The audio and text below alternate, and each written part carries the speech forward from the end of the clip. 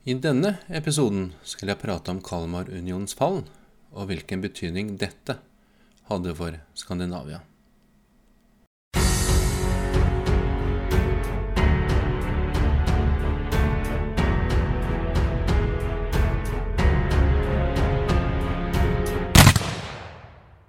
Hei, og velkommen til en ny episode av Nordisk krigshistorie. Som nevnt innledningsvis, så skal jeg prate litt om Kalmarunionens fall. Men hva var Kalmarunionen egentlig, og hvordan påvirket unionen Skandinavia? Før jeg går skikkelig i gang, bør jeg nok nevne at selv om jeg gjør hva jeg kan for å ta for meg fakta og informasjon som er tilgjengelig når det gjelder historie, så vil det nok likevel være slik at det bærer litt preg av hvordan jeg selv oppfatter det som blir presentert. For eksempel kan jeg synes at selve grunnlaget for Kalmarunionen var et underliggende maktbegjær, mens andre kanskje står fast på at det utelukkende var politikk og økonomi som lå til grunn. Når det er sagt, så er nok Kalmarunionen mer komplekst enn som så. Uansett, så vil fakta og så korrekt informasjon som mulig være det essensielle i denne podcasten. Kalmarunionen oppstod i 1397 som en slags maktbalanse med de 3 skandinaviske rikene samlet under én monark. Ideen var at én konge skulle regjere en samlet union, men at hvert av landene ellers stod fritt til å styre seg selv. De 3 rikene skulle ei strides mot hverandre til evig tid, og stå styrket samlet mot verden utenfor. Skandinavia skulle fremstå som ett rike. På denne tiden var det vanlig at naboland, hertugdømmer og stater gikk i allianse med hverandre for nettopp å kunne styrke sin posisjon i forhold til andre naboland rundt, som man fryktet hadde mindre gode hensikter. I tillegg ble også handelsposisjonen styrket, og på den måten fikk man tatt vare på sine egne politiske så vel som økonomiske interesser. Selv om ideen nok var den samme for Kalmarunionen, så var det nok et mer eneveldig maktbegjær som lå til grunn for dannelsen av en slik union.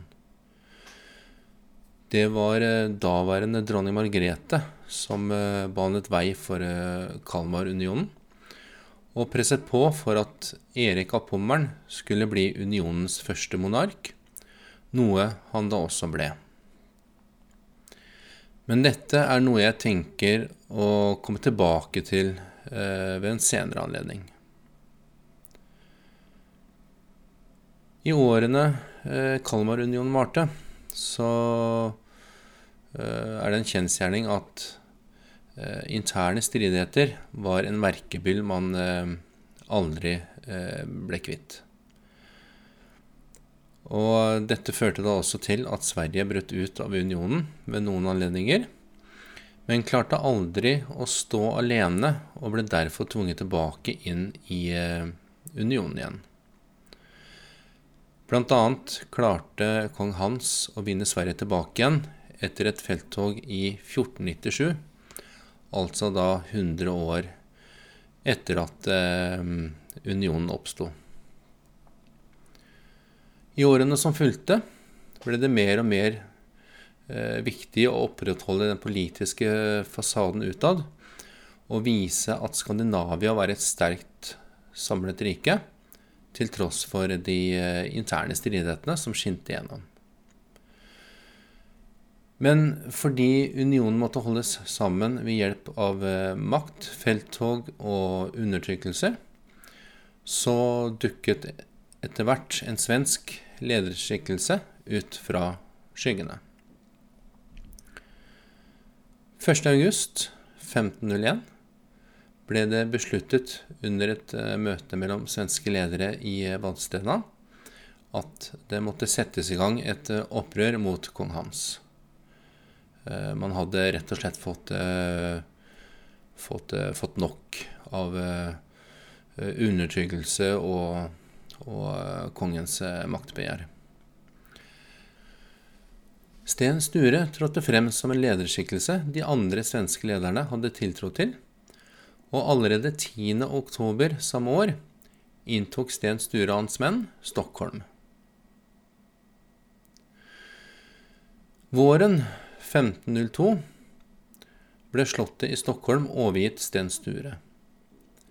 En annen leder, Svante Nilsson, foretok i 1503 et angrep på Oslo fra Sverige, men måtte etter hvert innse at angrepet stagnerte, og at han således måtte gi opp.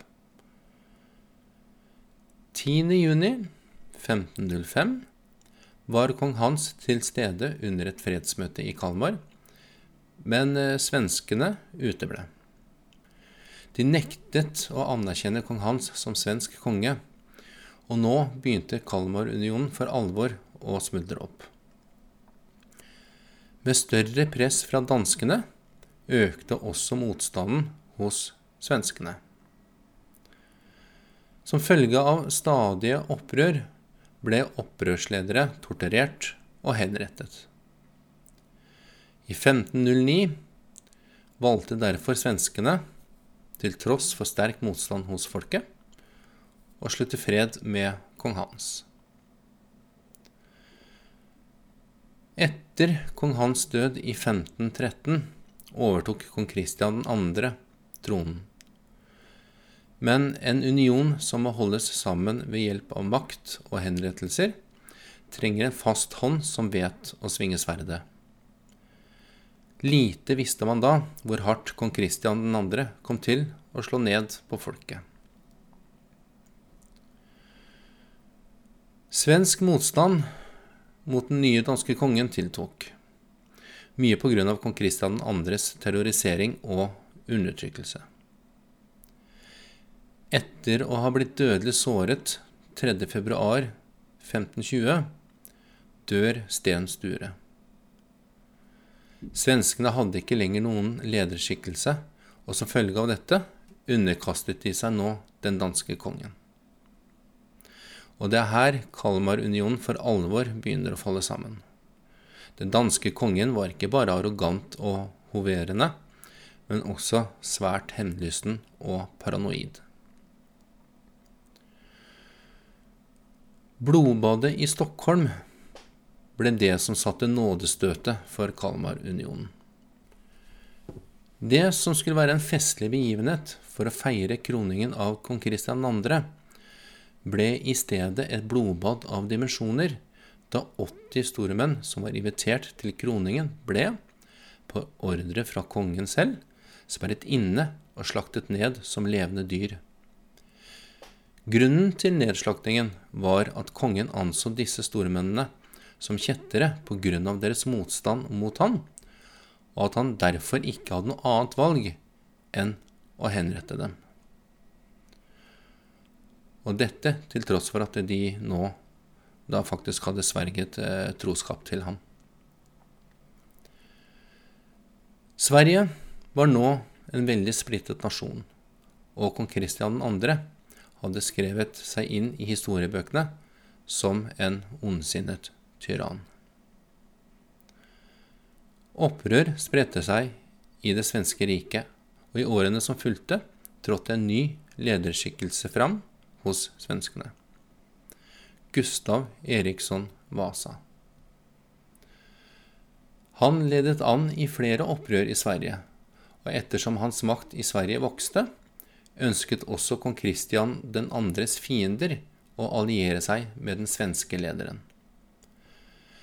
Kong Kristian 2. led etter hvert under opprørene og presset fra den svenske opposisjonen, og da Gustav Vasa med hjelp fra krigsskip og soldater fra Lübeck gjenerobret Stockholm, kunne ikke kong Kristian 2. annet enn å flykte til Nederland. Kalmarunionen var nå oppløst, og visjonen om Skandinavia som ett samlet rike eksisterte ikke lenger. I alle fall ikke hos svenskene.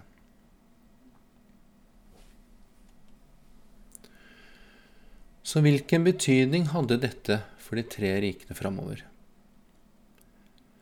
Vel, Sverige fikk en tung start som en selvstendig nasjon, men viljen til ikke å ville falle tilbake som en lydighetsnasjon var så sterk at det svenske folket overvant alt som ble kastet mot dem. Norge på sin side fikk aldri en slik mulighet.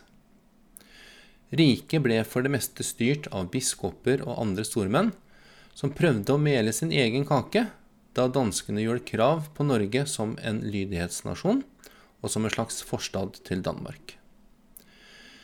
I de mange årene som fulgte etter Kalmarunions fall, ble Norge og det norske folk brukt i dragkampene mellom Danmark og Sverige, og var ofte offer for innfall fra både svensk og dansk side.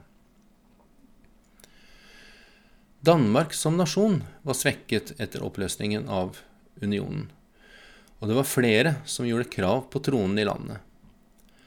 København var presset fra alle kanter, og ble da også beleiret, mens det foregikk både opprør og krig på Jylland. Lübeck, Sverige, aristokratene og bøndene hadde alle sitt å si om valget av ny konge for Danmark. Og selv om kong Christian 2. hadde flyktet til Nederland, hadde han likevel stor støtte rundt omkring, og han anså seg da også selv som den regjerende kongen. Danmark og Norge ble altså til Danmark-Norge, og Sverige klarte etter hvert å få stablet seg på egne ben, og ble med årene en nasjon som virkelig skrev seg inn i historiebøkene. I det lange løp kan man kanskje si at Kalmarunions fall var det beste som kunne skjedd Skandinavia, med tanke på de interne stridighetene og den maktmisbruken som ble utøvd for å holde rikene samlet. Kalmarunionen ble da heller aldri formelt og rettslig sett kjent gyldig, ettersom enkelte adelsmenn og biskoper nektet å sette sitt stempel på pergamentet med unionsavtalen.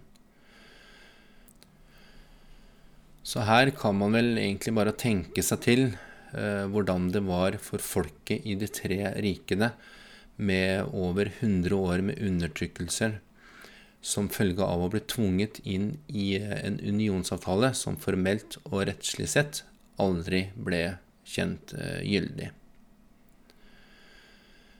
Kalmarunions fall er etter min mening det som var startskuddet for det Skandinavia vi kjenner til i dag. Maktbalansen ble endret, og Skandinavia sto etter hvert som et sterkt nordisk område, mye takket være svenskene, og det faktum at usikkerheten rundt interne stridigheter mellom tre nasjoner i et samlet rike nå var borte. Det finnes selvsagt enda mer om Kalmarunionen, både på nett og i bøker. Det er et komplekst historisk tema, ettersom det ligger mye mer bak fasaden enn at man bare ble enige om å inngå en slik union med hverandre. Det forekom en god del intriger, både politisk og familiært, både før, under og etter Kalmarunionen. Og her er det jo egentlig en god del å ta tak i hvis man virkelig har lyst til å ha noe å bryne seg på. Før jeg runder av, vil jeg takke for den hjelpen jeg har fått fra Taylor & Arms. Jeg gjør fortsatt en del research i forbindelse med dokumentaren jeg holder på å lage, og Taylor & Arms var veldig behjelpelig vedrørende noen spørsmål jeg hadde angående uniformer som ble brukt i de nordiske krigene. Taylor & Arms lager nemlig klær og uniformer som ble brukt i de nordiske krigene. Og dette noe de gjør rett og slett fordi de ønsker å løfte fram den nordiske arven. Bare det å se, ta og føle på slike klær gir et annet og kanskje et mer korrekt bilde av hvordan det virkelig var da våre forfedre møttes til strid. Kunnskapen de sitter på gull verdt, og da spesielt med tanke på hvilken pedagogisk verdi dette har for både undervisning og historieopplysning. Om du ikke kjent med Taylor & Arms fra før, så kan du gå inn på Facebook og søke etter Taylor & Arms, eller gå inn på taylorandarms.com. Det altså Taylor & Arms i ett ord, etterfulgt av .com. De holder for øvrig til i Sverige, men